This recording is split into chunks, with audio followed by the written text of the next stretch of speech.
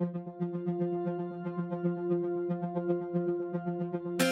can always, when you tell the truth, Yeah. you can always look back, Yeah. and history will protect what you've said and done. Yeah. When you tell a lie, Yeah. you have to keep telling the lie, Yeah. and you have to somehow hope that it never gets seen. Yeah. I think if you're that level of celebrity, such as Taylor, it's all truthful. I just can't see her having a facade for some times and not other times. Yeah. I just can't see it. Yeah. Watching Manny Pacquiao, he was one of the most lovely and respectable gentlemen that I've ever seen. Isn't that great? Yeah, everyone says that about Manny. Huh? Absolutely. Yeah. I think if it's a lie, it gets found out. Yeah. And if it's the truth, then every time you look back in history at previous activities of that person, it's demonstrated again and again and again, and there's just a history built up over time. Everyone is just another sack of skin. Yeah. Air goes in and out, blood goes round and round, Yeah. heart beats, and the brain thinks. Yeah. And what they want is what they want, and it's the same as you and I, and that is they want to experience joy, they want to avoid pain, and they want to be around people they love and people that care for them. Yeah. Do you go to bed at night time and know that tomorrow that A, B, and C are uncompromisable, must do? Yeah, I definitely put that in my mind. Yeah. I'm a list writer. I'm a task setter. These are my actions for the day. This is what I'm going to do without compromise before I go to bed. And then there's also the things that I just put in the delegate pile, and I might tell people, yeah, I'll get to that. Yeah. Yeah. I don't prioritise it because it doesn't hit that category of it has to be done. I bet you there are things that you don't prioritise too that, forgive me, other people would, because you just see that they're not Everest. They're just little molehills, and that in the perspective of life, they really don't matter. Yeah. And you've got that ability to discern, that's a B, that's a C, Yeah. this is really the A. Yeah. Does that make you bolder? Mate, fascinating you should say that. I was reading a Sadhguru book, He loves his Sadhguru. Bernie loves Sadhguru. Yesterday, and he was asked, he says, Sadhguru, how come you got all these volunteers helping you put together this big conference? And he says, that's because they love me. And they said, how do you get people to love you? He says, it's easy. You got to love them first.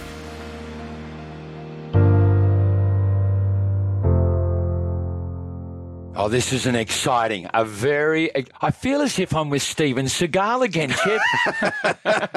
Hey, do you think he's Bruce Willis? Yeah, I'd better go Bruce Willis because I'm a big Bruce Willis fan. We've done that with Tim Alexander, but I reckon Tim's ghost is going to return to this particular episode, mate. Yeah, I have that feeling too. Hey, buddy, the Tim Alexander episode, that was the one in which he really did surprise me by throwing in front of my face a quote that went something like, oh, Bernie, you can be the most loving human being that you want to be. You can go and spread the love, Bernie.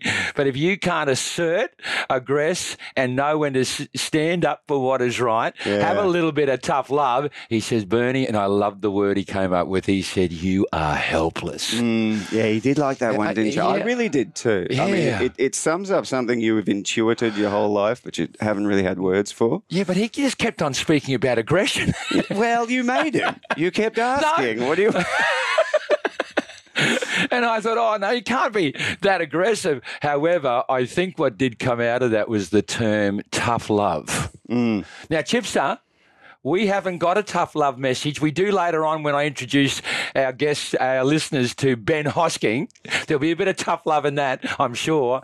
But, mate, we have a love message because we have something that's coming out next week, Chip. Can you just give our listeners just a little taste? Oh, I love it how you set me up for that, Bern. Yeah, we're finally getting the website up. Website's going to be live by next Friday. The beauty of the website being launched, apart from being a year overdue, is that our guests are going to be able to connect with our listeners. in a very special way because, Ben, what we're going to foster is a gift from you, something that allows our listeners to come to you, connect with you. It may not be directly, but it may be Ben's 3 biggest tips. For example, Louise Bennett, when she was on in recent episodes, had this most incredible poetry about love and joy and her cancerous journey. I know that sounds paradoxical, but an incredible set of poems. And so they are now available for our listeners, and they're going to be available through our website, mate. So, mate, you're not just here to give us information about love, joy and fighting. You're here to also connect with our listeners and our community of listeners because, buddy, just remind you, we're just 2 average guys. 2 average fellas. Who just happen to look for a better way. Well, hopefully I can help in some way. Yeah, we better introduce him now since Ben, let Ben introduce himself because I know that he's the operations manager of Panoptic Solutions. But, buddy, how about you start there? What the friggin' hell's Panoptic Solutions? Sure. Well, what do you do? I guess the first thing is probably explaining what Panoptic means, and it's an all-encompassing or total approach to a problem. So it's being able to see all angles and metrics and trying to provide a simple solution to a complex problem, which is what we do. We take guys with specialist backgrounds from policing, security, military, government, 3-letter acronym agencies. Yeah. And we get them to provide their skill sets into the private enterprise world and solve really complex problems with really simple solutions. All right, well, bring it to life for us. Give us an example of a typical problem, and you don't have to mention names. We understand all that, but give us an example of a problem that you solve. Okay, well, what's typical? This one isn't mine, so I'm happy to brag about it. It's one of the other boys in the office that did this. It's a fantastic demonstration, though. Yeah, so New Year's Eve on Sydney Harbour, it's a pretty busy time of the year. Yeah. And if you've got a high net worth individual or a protectee, a principal or a family member that you're looking after, getting them in and out of the harbour for the fireworks show can be quite difficult because there's no movement orders in place. You're not able to get on and off the water. So we had a principal that we were looking after on New Year's Eve in Sydney Harbour on a private yacht that they chartered, and they needed to get from the yacht back to their hotel, but they're in competition with every other person that's trying to do the same thing. Right, okay. So we got the responsibility to try and move them through a no-move area, get them off the water and through a public throng without anyone knowing who they are, what they're doing, or how they're getting there, or where they're going even, because you don't want these people's residences to be identified. And we were successful in getting them off the water through a private arrangement with another provider and then bringing them back onto Sydney Harbour and walking them through an entire shutdown area just through coordinating with different people that we've got different connections with, and we're able to sync up our operations and then get them back to the hotel without anyone even recognising who they were, what they were doing, or that they were even out in public in Australia. Mate, this sounds like getting David Warner off the SCG after his last test innings. I don't know if we could handle that. I reckon that's probably beyond our capabilities. But, we do that. Another one not recently, but closer to home was the Battle of Brisbane. We were supporting Manny Pacquiao when he fought Jeff Horn. Wow. Yeah, I saw that fight. Yeah, that was one of the few jobs that we can probably talk about because it was such a public showing of what we do. For the most part, we never talk about our clients and who they are. Yeah, but in that instance, we were taking someone who is incredibly recognisable. Yeah. All the way around Brisbane on a daily basis when he was doing his exercise, going for a run, travelling through the streets of Brisbane or going for training sessions.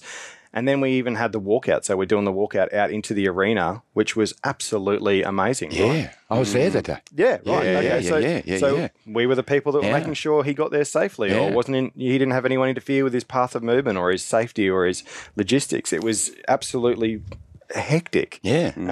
So gut level it, mate. Gut level it? Yeah. Did he win the fight? I mean, there's controversy about the decision. Not for me. Yeah, sure. Not for me. What about for you? No. Don't you give me a 50-50 answer, mate. we're a sports Get him in. podcast now. Who Look at won the this. fight? Jeff Horn. Jeff Horn won the fight. Absolutely. And I'll tell you my opinion on that is Jeff Horn won the fight before the fight happened. I thought Jeff Horn was training harder and working more. Yeah. And what I saw when they did a little meet at one of the youth centres of the boxing centre where Jeff Horn was training out of, and just the work ethic that man had in comparison to what I saw on a daily basis just said to me that Jeff Horn was hungrier. Yeah, okay. Yeah. So you were actually watching Manny Pacquiao prepare for the fight as well? Yeah, I mean, we're providing his protection. So Right, we're watching him on a daily basis. Not obviously his lead up in his camp beforehand, but in Australia, I definitely thought Jeff Horn still had the hunger. Is Manny Pacquiao, a guy like Manny, is there really a serious threat in these situations, or is it a perhaps-a?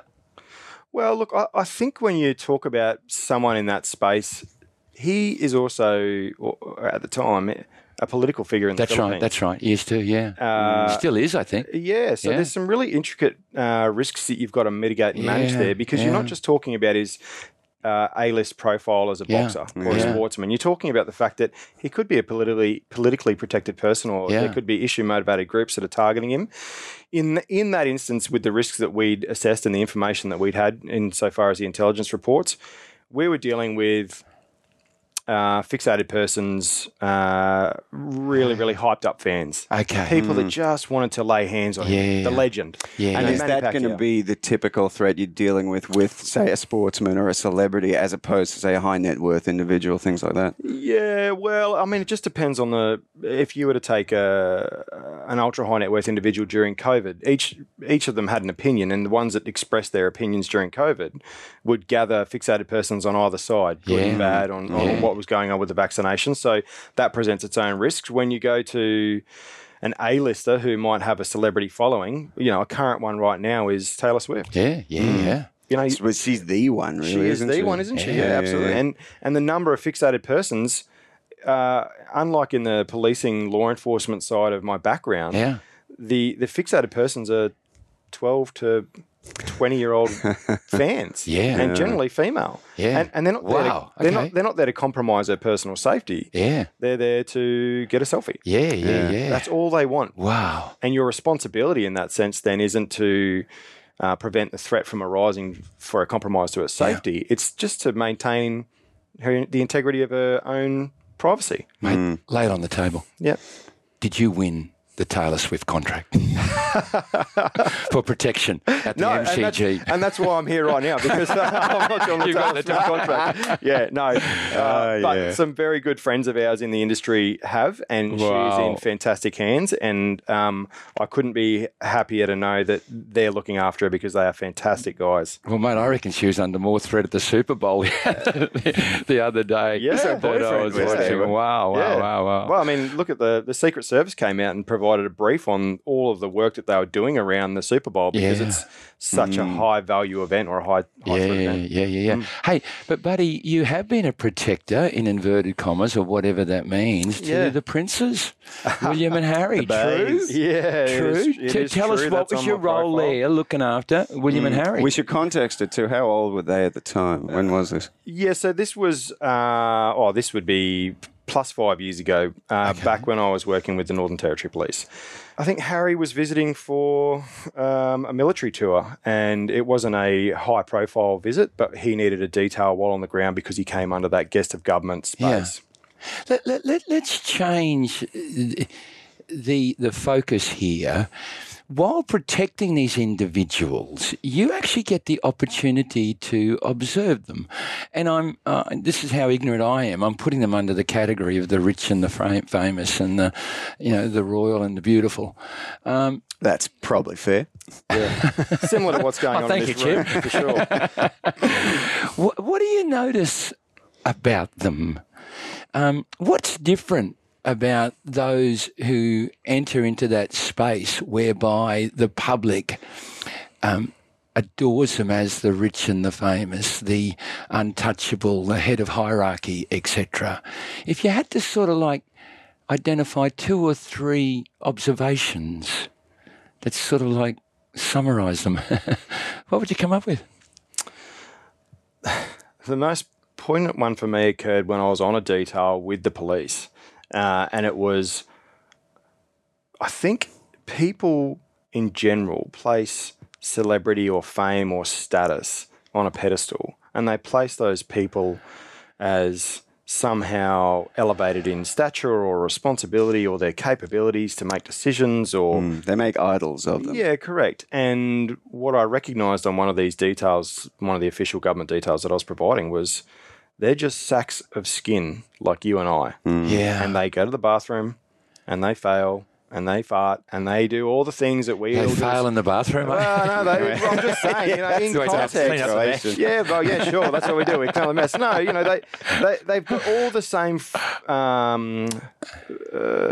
things that we deal with as individual human beings, and it really changed my perspective on what protection is. It's more about protecting the individual's personal integrity versus, this whole idea of what that person is. Sure, that is carried with them, but when you're dealing with them in that really close proximity, you're dealing with another human. In a way, do you notice within these individuals, or are you able to recognise that in some way they are furthest away from their true self? Because if we say that self is them living in their own minds, and their minds have created, it's also been what they've accepted that the environment has bestowed upon them. This is a fabricated self. And in some ways, are you observing individuals who are as far away from true self as maybe an individual is? Well, I'll think on it. Not too much, mate, because the podcast is only... you can cut the blank. No, I like this. It's good. Yeah, take your time. If I were to take us back to the Battle of Brisbane... What's the Battle of Brisbane again? Manny Pacquiao, Jeff Horn, mate. I've got to keep on thinking the bloody Bombers, World War II or something. So if I take us back there, when we're moving the principle between point A and point B, and they're in secure transport and there's no one else around, they can be their absolute self. Yeah. There's no interference. When they come out of that safe logistical move where we're providing all of that efficient transport and safety and security around a protective bubble, a front comes on because it's a forward-facing personality. Yeah. Who's to say that front isn't what they wanted in the first place? Yeah. And there was a driving factor to be famous. I don't know. But if you to go a step further, where we went from transport and front in public forward-facing roles to the performance, and you might look at Taylor Swift performing on stage, or Jeff Horn fighting in the ring, or Manny Pacquiao.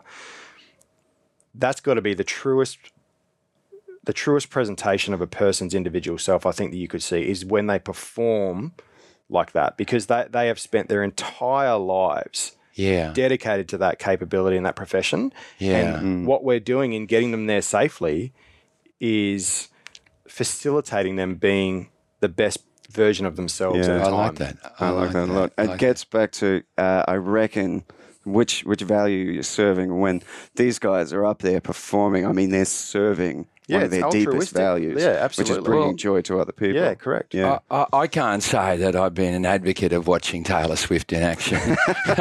I think you need to watch her a bit more, man.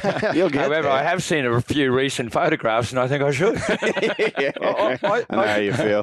But may I say this, right? I think even in the speaking game, the training game, and trying to connect with an audience, I've now recognised that the greater performance is when your authentic self can actually flow through the filter of performance, but the authenticity is not lost.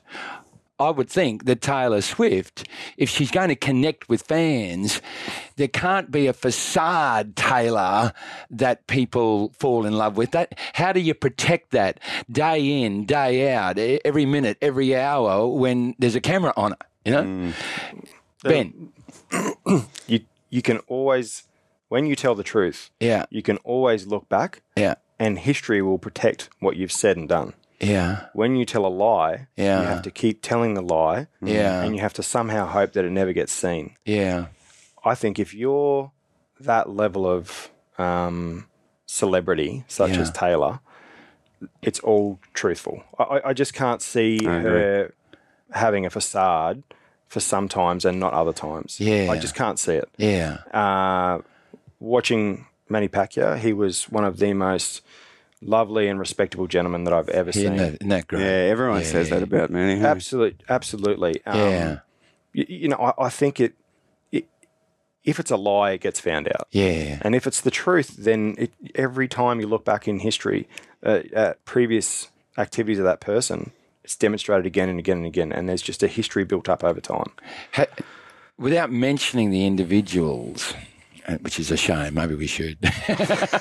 Steady on, really, News really Night. Good over here. Steady on, Piers Morgan. Am I overstepping my role, Chip? You're flirting with it. You must see a lot of individuals who perhaps haven't yet come to grips with that, and consequently, when they move into public forum, the mask and the facade goes on, which effectively is a lie.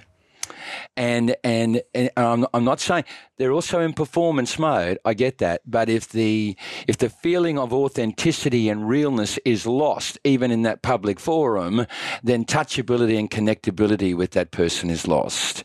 You must see some of the rich and the famous still make the error of putting on the mask, or do they just not last?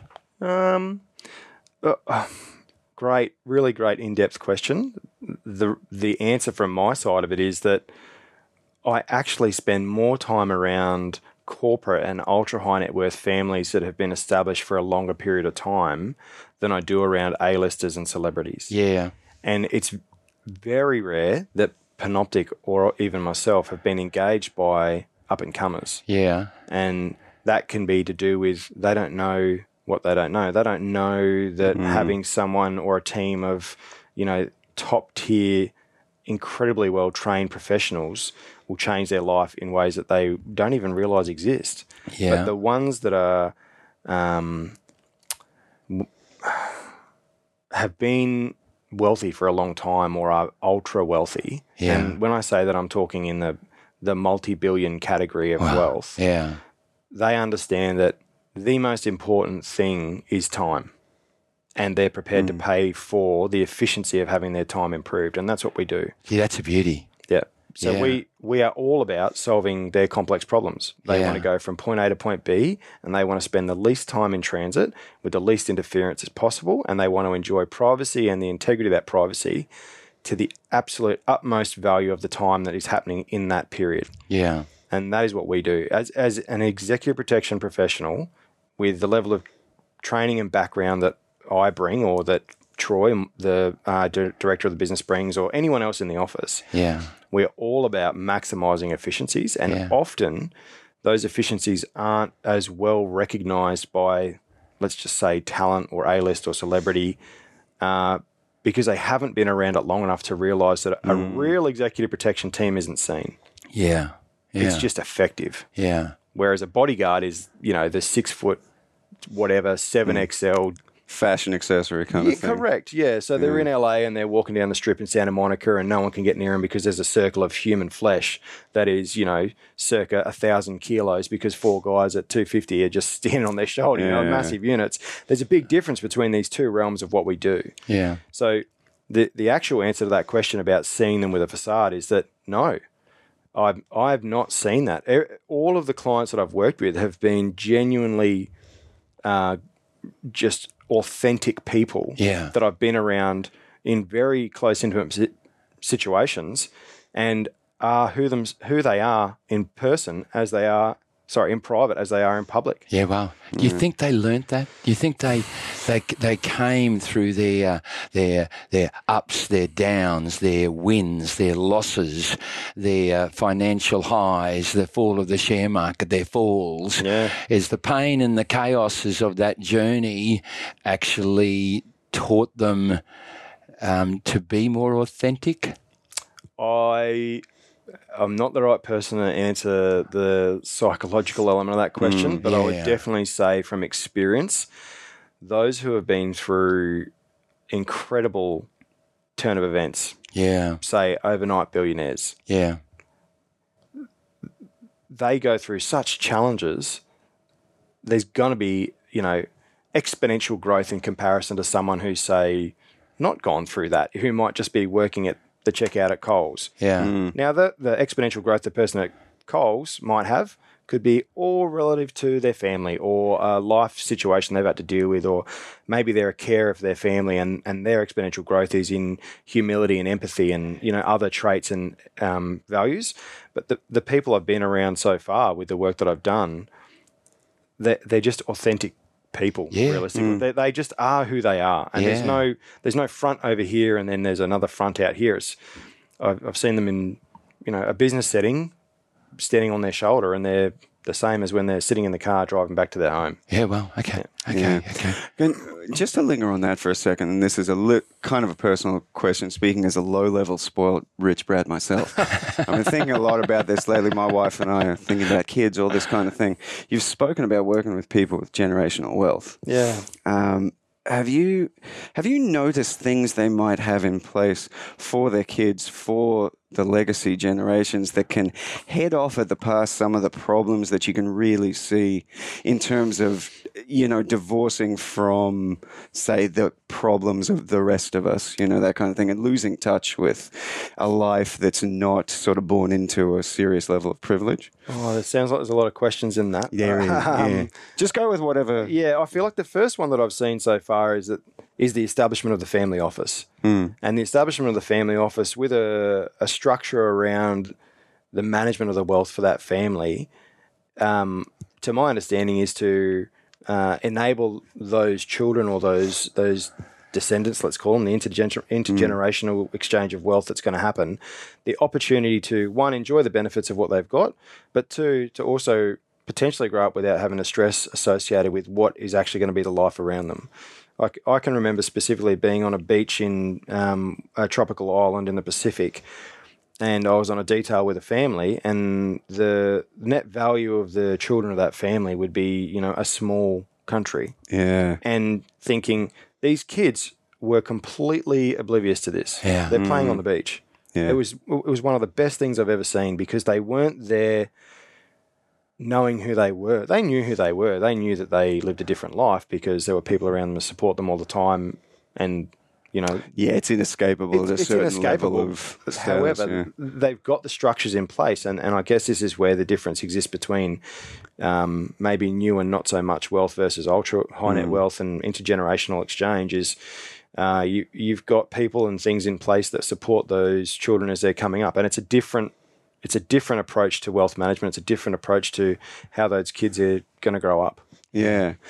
But that strikes me as just an outsized version of what we understand is just good, solid parenting, right? Like, you let the kids be kids. Yes, you're going to be an adult one day. You're going to have to assume some responsibility one day, but not right now. You're a kid, be a kid. Yeah, and that's a great take on it, Chip. It really is. That specific example, I don't know about their family office structure. I know they have a family office structure. I'm not the CEO of their family office or whatever. But I do know that those parents, those individuals that we were looking after, and their children, took a very holistic, authentic approach to raising their children as children, as they themselves may have been raised. And where does that come from? Well, maybe that's nature, nurture, values, all those other things that happen prior to. Yeah. And that's not for me to comment on. Like, I won't comment on the psychology of the facade or anything, but, it's so far I've been very lucky to see fantastic, authentic people that I've been looking after. And I have been able to enjoy the details, which is the jobs, the tasks that I've worked on, and the families. Real meaningful work too. It is. Yeah, that's great. Even now, you're alluding to the value of time, like these parents that you're speaking about, this family that you looked after. You're almost intimating that they still found time for their children. Oh, yeah. Bernie, without doubt, that was the number one priority for that family. Yeah, wow. That I saw was their net worth enabled them to increase that time that they had with their family. Okay, and they utilised it for that purpose. Sure, as well as, education and all the life skills that the children have to go through and all that sort of stuff that there's an expectation that society brings on children to do, be a part of and grow up into an adult. It was the improvement in their ability to spend time together, quality time. That was what their focus was. Yeah. And I would challenge anyone that's listening to tell me that if they've got a family, they don't want more time with that family. Yeah. I mean, sure, I don't really, want to go and spend time at Christmas with some in-laws, but no, that's a lie. I've got a fantastic in-laws. Hey, good save. My mother-in-law is an absolute champion. I lucked out. I totally lucked out. Yeah, it's nice. Father-in-law is lovely. I couldn't be luckier. Yeah, good in-laws are a gift. Yeah, but I know some people don't, so that's the joke. Yeah. G'day, my fellow lions of this self-improvement Serengeti. It's Chip here, just dropping in with another of my hopefully meaty, loaded questions. Now, you can hear in the preceding discussion that Bernie was interrogating Ben's experience of the rich and the famous and the powerful, and it got me thinking, this human obsession with idols can be uplifting. When we celebrate people for a particularly useful skill or for practicing their craft at an inspiringly high level, that's uplifting for us all, inspiring for us all. But there's a dark side too, isn't there? Because often that hero worship tips over into hostility. The Germans call it Schadenfreude. We Australians call it tall poppy syndrome, and it comes to the same thing. We want to see our idols fail. And I think that toxic desire grows out of one thing, envy. So here's the loaded question, and it's a three-parter. First, of what are you envious? Now go deeper. What do you feel is lacking in yourself to fuel that envy? Deeper still now, what could you do to address and overcome that perceived failing in yourself? Chipster, guess what? This is an opportunity for you and I to talk about one of our favourite subjects, Nepal and the Himalayas. Yeah, I got that pre-trip excitement now. The anticipation's one of the best bits. When are we going? We're going April 3rd. April the 3rd. And we've got some people going to Everest Base Camp over 14 days, 8 days there, 6 days back, and others at exactly the same time. The cool kids. We're going to Gokyo. Oh, mate, I'm so pumped. Because I thought we were going to Gokyo last trip, and then we had to take these people to where they wanted to go. But as much as I love Everest Base Camp, seen it, I am very keen for Gokyo, mate. I'm just keen for the Himalayas because every time I walk into that environment, those mountains speak to me. They penetrate my soul, but coupled with the beauty of sharing our Sherpa Yoda and his beautiful team. And, of course, they're founded in incredible, wonderful Buddhism principles, and the trilogy of that, mate, I don't know what it does to you, but I tell you what, mate, I come back a different person every time. Better person, I hope. What do you mean you hope? It's keeping it real, Burn. No, I mean, I love those guys. Now, preceding the Himalayas, of course, Kagendra. Yeah, it's the unique experience we offer. I mean, not many tours, if any, do something like this. We're going to take people to give them the opportunity to take a class at Kagendra Second Life School, which is the vocational school that we sponsor in Kathmandu. Yeah. One of their main missions is to educate and give opportunities to disabled children. Right? 600 of them now, Chip. 600 of them. Yeah, we should hasten to add not all of these are disabled children. because Kagendra is such a renowned school now, people just want to send their children here because of the quality of the education. And it's renowned because we had the opportunity after the earthquakes of 2015 to embark upon a project to build them a brand new school. And in May 2022, that's what we walked into. Yeah. One of the more memorable days of my life, to walk into that beautiful school and have that school assembly. Now, we're leaving on April the 3rd. And Chip, for our listeners out there, we're asking you to invest in whatever airfare that you want. And you've got choices, dear people. You just need to meet us in Kathmandu on April the 3rd. And I can let you know now that there's an opportunity to buy the rest of it, buy the whole experience for under $4,000 at the moment. And so all they have to do is to get in contact with us. The website's nearly there, not quite. Nearly, but we just need them to take this phone number. All right? Yep. Now, you got a pen? No, you haven't got a pen. Go get yourselves a pen. Yeah, I'm giving you a bit of time. You got one? Yeah, you got it. Okay, here we go. +61 412 982 444. Replay the podcast if you want to hear that number again. And all you got to do is just text me, dear people, and say, hey, Bernie, I'm interested. Send me an information kit. Within 24 hours, you'll have all the information that you could possibly need to make an informed decision about joining us. Chip, how much would we love to have some of our listeners on board? Oh, it'd be the best. And it's always a fantastic experience. The community and the walking the trail with other people. I mean, and the camaraderie. You feel like that's probably my favourite part of this whole thing. And as we're walking towards Dingbo Shay from Pangbo Shay, which podcast do you think they'll say was the best, Chip? Oh, certainly mine. Mate, that was the wrong answer, you dude, Peach.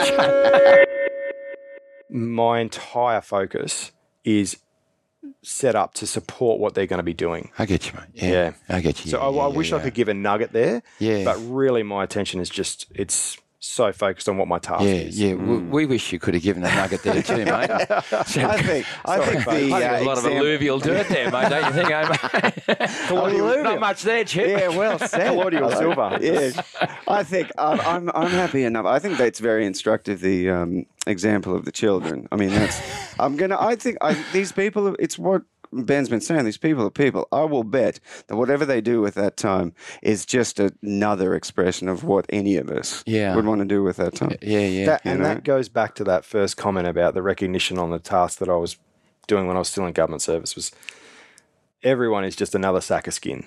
Yeah. Air goes in and out, blood goes round and round, heart beats, and the brain thinks. Yeah. And what they want is what they want, and it's the same as you and I, and that is they want to experience joy, they want to avoid pain, and they want to be around people they love and people that care for them. Yeah. Do they focus on, or do you notice any focus on them maximising their ability to be a more loving human being? I mean, there's a lot of distraction there's in their world, I would imagine. An enormous amount of distraction. And does that come at a cost? Now, there's an assumption there. The assumption there is that there is value on pouring energy into becoming a more loving human being, and maybe greater value than other. Right? So that's an assumption. But do you see in them that are they on track to becoming that person, or do they lose sight of it? I would say that the approach to what they're doing with their personal lives is always so protected for each and every one of them. However, there is definitely an attendance, and I'm thinking of two specific separate families that I've looked after. There is definitely an attendance to how can they maximise the value they present as a person. Yeah. Whether that's through their businesses that they're controlling and that they're building, how can they altruistically create benefits for society with what they're doing, or through their philanthropic work, which is huge, right? In this space, the philanthropy is just ginormous, whether or not they're running multiple foundations or whether or not they're supporting, international level resolution of any sort of charity that they're sort of supporting, things like, Destiny's Rescue, which you mentioned before. They're constantly trying to be good humans. Yeah. And that is why I've loved doing what I do, because the purpose that I took from policing and doing, high risk tactical entries to resolve domestic violence sieges or whatever it might have been was all purpose driven around protecting people. Yeah. Saving someone who was a victim in a situation from some sort of bad action by another individual. Now it's a more global approach, because the ultra high net worth individuals and the families that we're looking after through the contract management that we do is all about ensuring they're able to do the work that they're going to do, the good work that they're going to do. It's a priority focus. Absolutely. Do you notice that some of those individuals, or many of them, actually pour more energy into their development and evolvement as a person? Do they seem to be more conscious of their progress as a human being, their evolvement as a human being? Do you see it? I would say that would be someone that would be closer than what I would be. In terms of an executive protection arrangement, we are close. We're not the closest, and we're not the inside counsel. We're not the circle. We're the buffer and the layer around the outer world getting into their inner circle. Yeah. We have a really critical saying that we use when we're talking about working with teams and working with principals or clients, and that is friendly, not friends. And so we don't ever breach that layer, because the moment you do, I'll guarantee you'll fall down. You'll overextend yourself in the relationship with them, thinking that you're friends rather than there to support them. You'll make a comment that's related to their decision making or providing them advice that you're not warranted that you shouldn't be providing, and you get brought undone. Yeah. So we are always friendly, not friends. Yeah, we don't. We don't want another Whitney Houston and Kevin Costner in Bodyguard, do we? There's no Frank Farmer here, people. No Frank Farmer here. I only watched that for the first time a few weeks ago. Doesn't make a lick of sense. I thought it was supposed to be one of the best movies of the 90s, so I was disappointed. Just on this note, I know I'm just dwelling upon it. Do they read books? Do they read a lot of self-development books? Do they read the latest book that's doing the globe? Not that close, are you? No. Well, the books are everywhere. Yeah. Yeah. Books are always everywhere. Yeah. There's always books everywhere. Every detail I've been on, there's books everywhere. All right, mate. Fascinating, in-depth discussion around the lives and what you see. Yeah. Chipster, I think you're rubbing your hands. Is that? Well, I want to, because we've really gone in depth into what Ben does and how he does it. What I really love about talking to people like you, Ben, like soldiers, cops, people who in high stakes environments, right? High stakes professions. You guys tend to have internalized what really matters, right? Because you're potentially up against life and death every day. I mean, that's sort of the game, isn't it? Yep. Yeah, and I think that just necessarily comes along with a higher level of awareness. And I think that bakes off you, by the way. I think it's such a pleasure talking to you, man. Thank you. You're welcome. What I want to know is, can you remember a time when you didn't have that awareness? And can you talk, if you can remember, can you talk us through a moment or moments that you can remember coming to those awarenesses? Sure, I can give you something very specific, and it triggered a response in me that I never knew existed, and it stands out in my mind. This sounds like our jam, mate. Let's get it. So I'd been in the police maybe a year and a half. For those playing at home, I joined the police when I was young. I was 20 years old. I had no right telling any man or woman what to do with their life, because I knew nothing about life myself. I was 20. But someone somewhere in a government agency decided to recruit me and train me to be a police officer. And I volunteered under advice to go to Tennant Creek in the Northern Territory, which is approximately the middle of absolutely nowhere. Yep. Been there once or twice myself. It's 1,000 kilometres from Darwin and 550 kilometres from Alice Springs. It's got a population of maybe 3,000 if it's lucky, depending on the season and whether or not there's a football game on. And I was working general duties with a partner whose nickname at the time was Mouse or Little Mouse. And to give reference, we had been working together for a couple of months. She was fantastic. Probably still, in my mind, to this day, one of the best general duties police officer partners I'd ever worked with. Awesome. And she was about 60 kilos, if she was lucky, with her gun belt on, and a little bit shorter than I am. And I'm sitting down, but I'm like 5'10", 5'11". I'm not a big guy. We get called to a domestic siege. And so the reason I give that context and the reference is I'm young. I'm only just 21, 22. Like, I'm really young.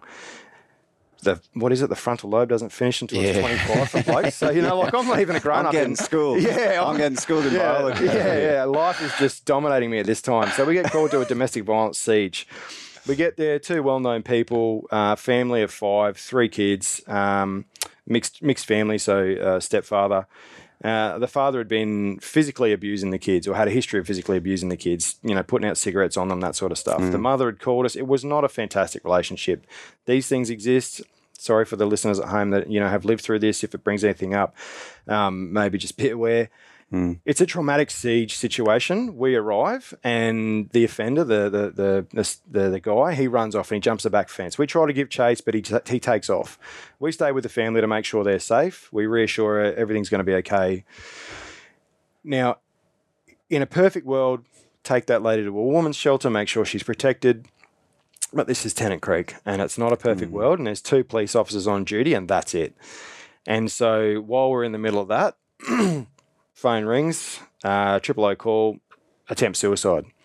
So you're stuck between a rock and a hard place. You've got a domestic violence situation. You've got an attempt suicide for a young Indigenous male in the main street of Tennant Creek. So we rush to that. We resolve that situation. Please keep in mind, we're dealing with a really violent domestic situation. We go to a attempt suicide, stop the suicide. Ambos turn up. They take away the suicide. Phone rings while we're at the attempt suicide, resolving that. Siege is back on, or domestic violence situations back on. So we get back there as fast as we can. As we arrive, the only other police officer in town, who's a shift sergeant at the time, Rowley, is already there on site. We try to deal with this siege by negotiation. There's a whole range of things that have to be done in anti-police standard operating procedures, legislation, policy for dealing with a siege. And use of a forced entry is a last resort. You're not meant to go into the house. You're meant to coordinate, communicate, resolve as peacefully as you possibly can. Through phone?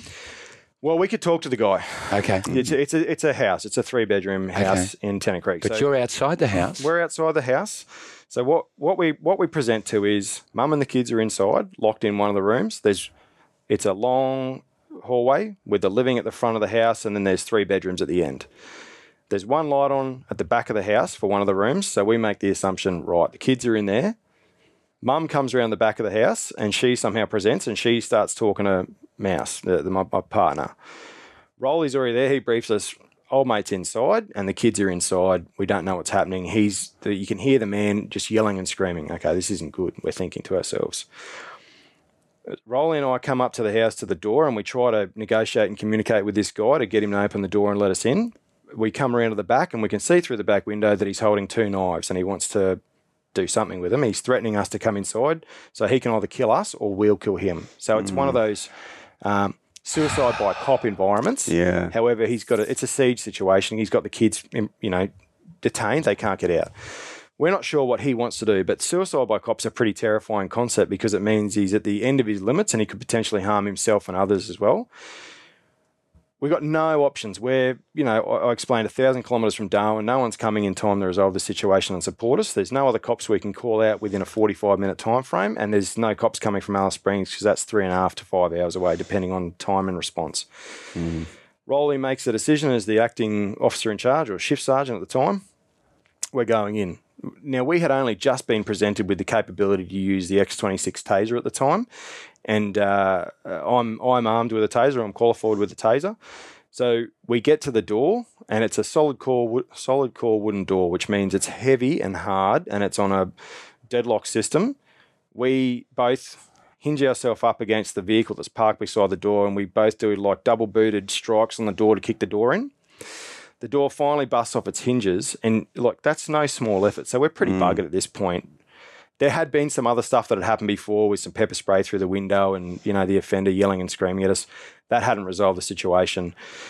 We get into the door, and we'd already sort of had a bit of a pre-brief on what we're going to do. I present the taser, and Rolly presents the firearm over my shoulder. The requirement for that situation is ECD, or electronic control device, has to have a lethal cover to support because of the reload time on a taser and the distance that can be covered with a lethal threat with a knife or an edged weapon inside of 6.2 metres or whatever the distance is. So I'm presenting the taser, I'm calling on the offender to surrender, and he backs down the hallway towards the 3 bedrooms with the lights on.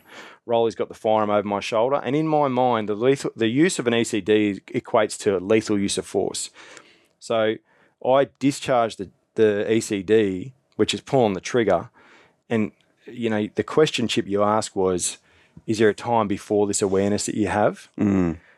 At that moment, I had formed the intent to pull the trigger on an ECD, which alternatively, if I wasn't equipped with it at the time, would have been a firearm. So I would have shot this guy.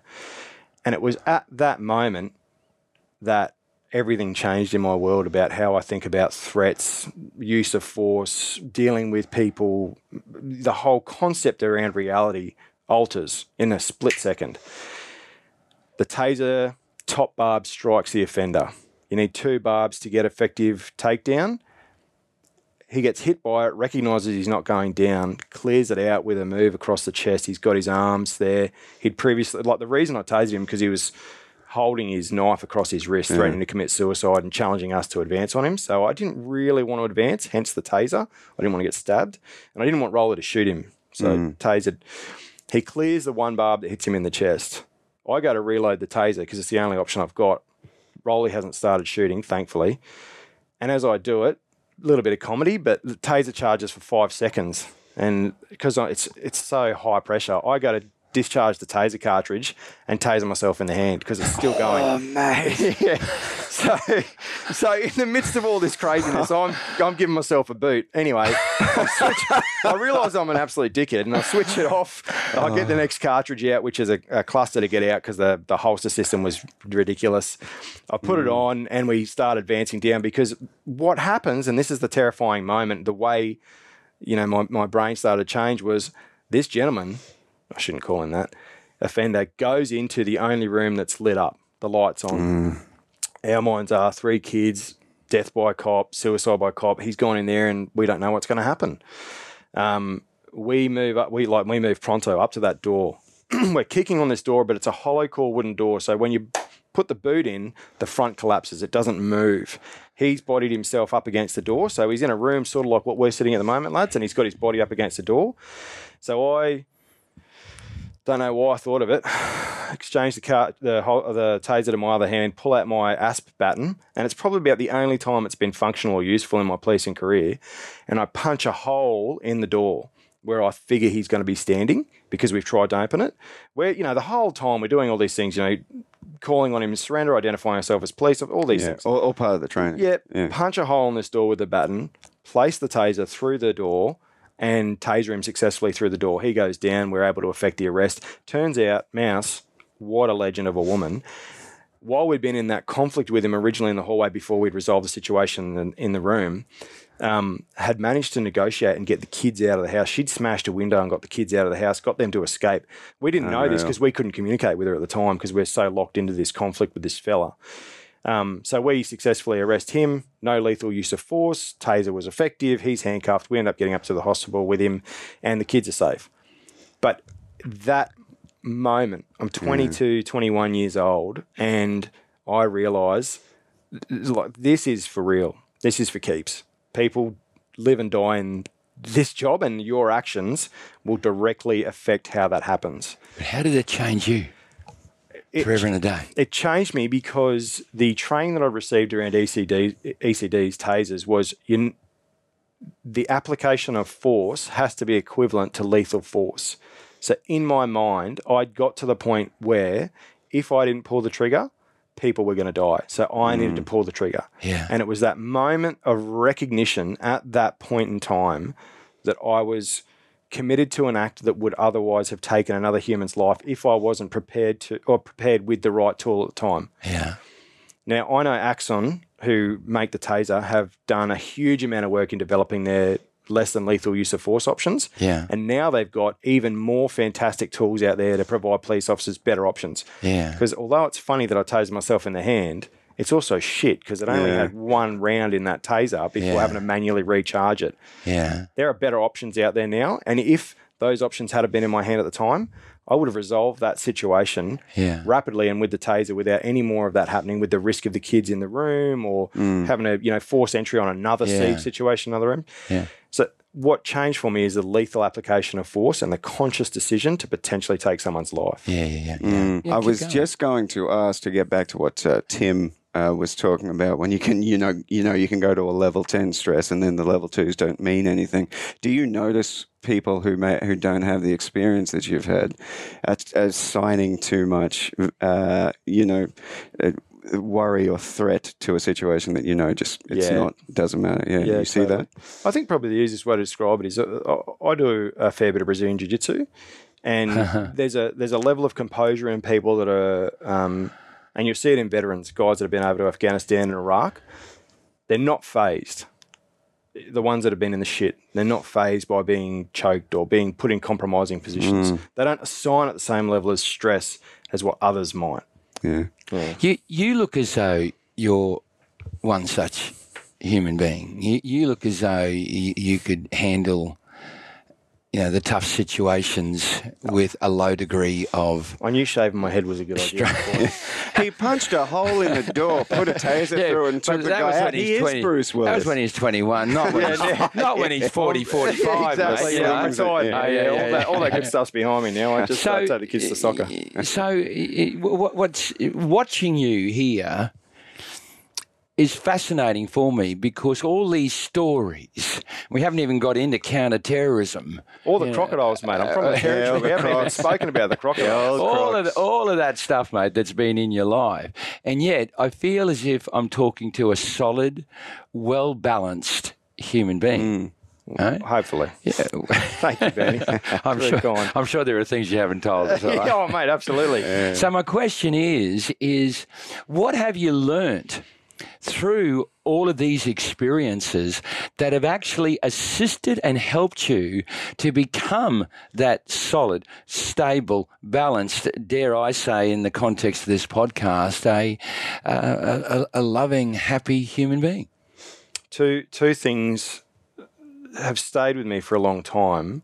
The first one is do, not dwell. So do something, don't just dwell. No matter what the situation is, you have to move. Yeah. You have to act. You have to create momentum. You have to begin. You have to exert influence on life.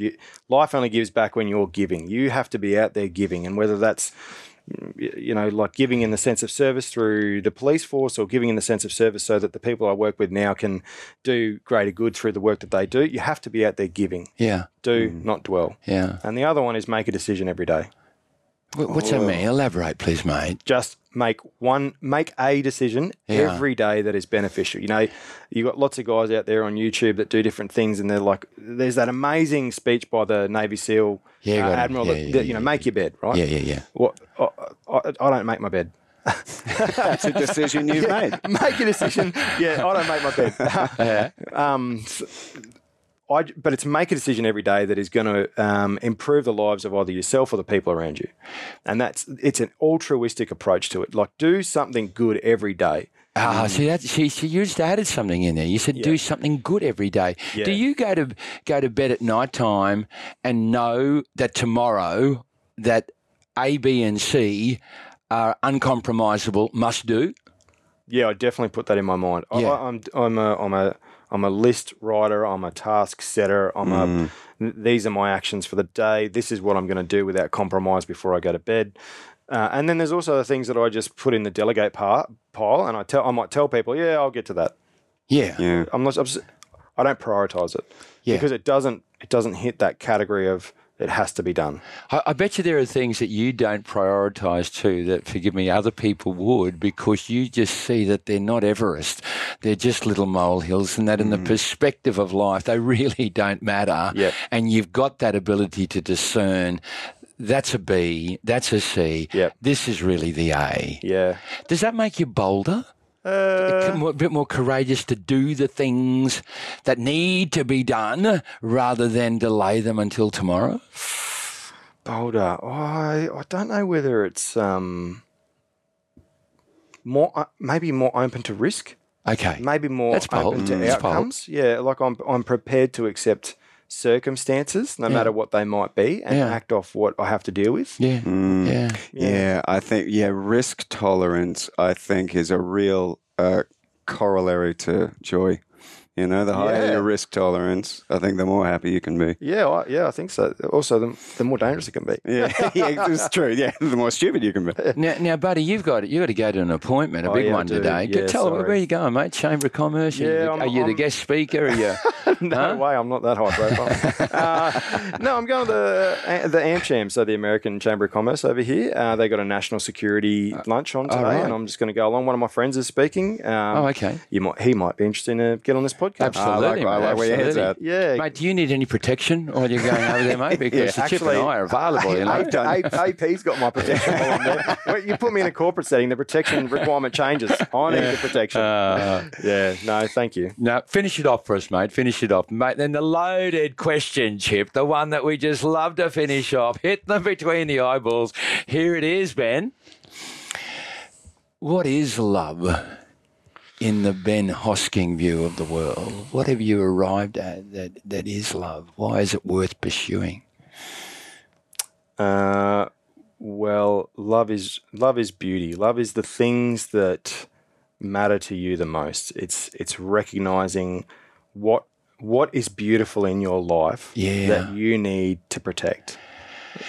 Love is all about the beauty that you can find and protect. Yeah, are you referring there? Is your mindset around people, or is it also? Is there beauty also in your vision and what you create? Is there beauty in that as well? Yeah, good question. Look, I think my why is to help people up. That's my why. Like I know that my why is to help people up, help others up with what they're doing. That's what matters to me, is to find a way for other people to be expressive and creative and support them to do those things that they're doing. You know, I'm the background guy. I'm doing the protecting. I'm supporting. I'm making sure people are able to do the things they do. Yeah. So yes, that is part of my vision, and it correlates to the physicality, which is my daughters are the beauty in my life. Yeah. They are what matter more to me than anything else in this world. And so that is what love is to me. Yeah. Mate, fascinating you should say that. I was reading a Sadhguru book. Yeah. He loves Sadhguru. Bernie loves Sadhguru. Yesterday. And he was asked, he says, Sadhguru, how come you got all these volunteers helping you put together this big conference? And he says, that's because they love me. And they said, how do you get people to love you? He says, it's easy. You got to love them first. Yeah. Yeah, so true. And he said, by me loving them first, they give back. Yeah. But he had respect for your time, but also respect for your story, mate. It's been fascinating, Chip, isn't it? Oh, it's been such a pleasure. Yeah. And isn't it? It's so fascinating that we get someone like Ben and Tim, and then in between we have Louise and her poetry. Yeah. And then Margarita and the homeless. Yeah. Wonderful, wonderful journey and learning from different foundations and different backgrounds. And Ben, seriously, I just feel as if there's so much in your story that we haven't even been able to tap into, mate. So maybe another time. Yeah. Or, mate, please put us in contact with those other good buddies of yours. Yeah, because I'm sure they've got similar backgrounds. Yeah, for sure. Mate, thanks very, very much. Listeners, I hope you really did enjoy this. It's different. It's fascinating, and it's a different way of looking at the journey of becoming joyful and a loving human being. And that's our purpose, Chipster, because we, the three of us here, have been a part of a journey with Bernie and the Chipster. No Bing this week. No Bing. Let's forget the Bing over here. Cheers, dear listeners. Thank you for being with us. Can't wait to deliver another ripper.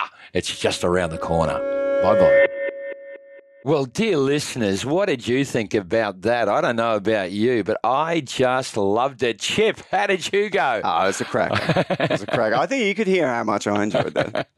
Mate, they're all so different, aren't they? Also different, but converging on similar points. I mean, that's what excites me, because it speaks to, and I'll talk about this a bit, an essential humanity in all of us. Yeah, yeah. But mate, this is why we got you on board, mate, because you're gonna listen to this episode again, and you're gonna deliver to us Chip's take home pay, mate. Do you realise how important this segment is? I do, because you keep telling me, mate. It's the whole bloody purpose of the podcast. Oh, stop it! It's in your hands, mate. It's what actions, what strategies, routines, disciplines, ways of seeing the world do we need to consider, inspired by the discussion we've just had with our beautiful guest. Hey, Chip, you take it away, mate.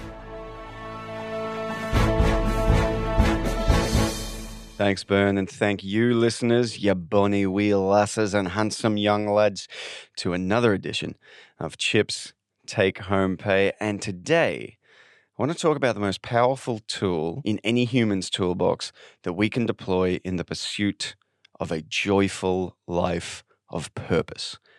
And that tool is action, doing things.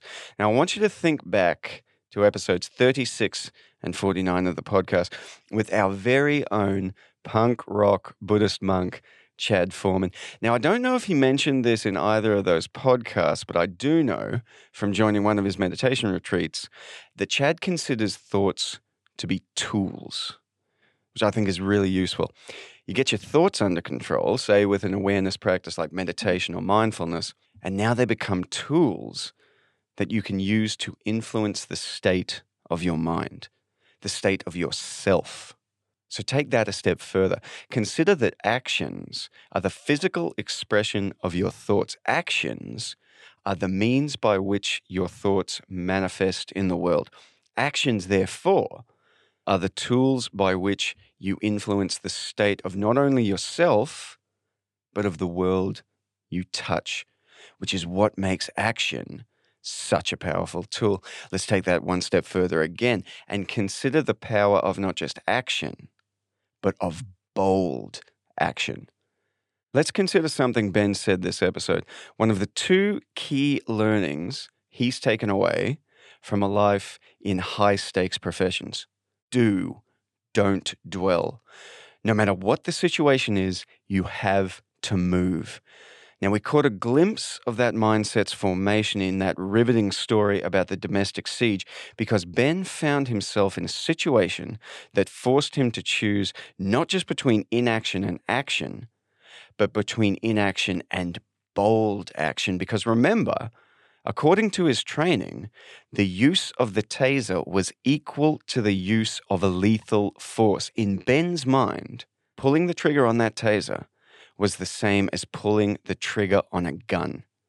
He was prepared to kill this man. Those were the stakes for Ben, and it doesn't get any bolder than that. And Ben chose action, and because of that choice, because of the momentum that bold choice built that fed into the choices that followed, including smashing a hole in the door with his baton.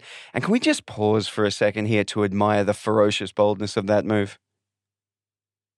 Okay, let's continue. So because of that bold action and the actions it led to, Ben was able to take the offender down. Bold action literally saved the day. Now, it's easy to say, wait on, Chip, that was a matter of life and death. It's easy to act boldly when it's life and death. To which I say, sure, but none of us are here forever, are we?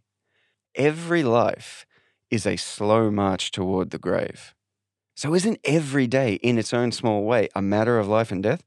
Why waste it? Why act timidly? Why not act boldly in the long shadow of that grim reaper? So here's the action step. Two-parter, very simple this week. Step 1, tonight, before you go to bed, grab a pen and paper or open the Notes app on your phone and write down the boldest thing you could do to make someone in your life happier. Have a think, figure it out, write it down. Make it real. Step 2, tomorrow, do that thing. No ifs or buts, no excuses. Just do what it takes to get it done and be open, crucially, be open to whatever comes of that bold action. Now, obviously, I'm not advocating recklessness, but I am inviting you to step outside of your comfort zone. Only you can figure out how bold you'll allow yourself to be, but we have to start somewhere. So let's start tonight. Now, if it all sounds too daunting, I do have one I prepared for you earlier. So take a look in the show notes of this episode at a video I made a few years ago to celebrate the birthday of a very dear friend of mine. Now, I was just going to do a simple highlight reel of all the little comedy videos we'd made together over the years and just post that on his Facebook wall. But then something bolder occurred to me. And after I got over my initial fear, I did it. And I posted that on his Facebook wall. And it went gangbusters. So much love, so much joy. It made my friend's day, and it made the day of everyone who saw it. Check it out. It's a good laugh and proof of how joyful and rewarding boldness in the service of others can be. Final word. If you're still having trouble thinking of a bold action to undertake, just ask yourself this. What would Bruce Willis do? All right, that's all from me, beautiful people. I'm Chip Huddy. This has been Chip's Take Home Pay, and I do hope you found some pay worth taking home. As always, my friends, auf Wiedersehen, and just remember,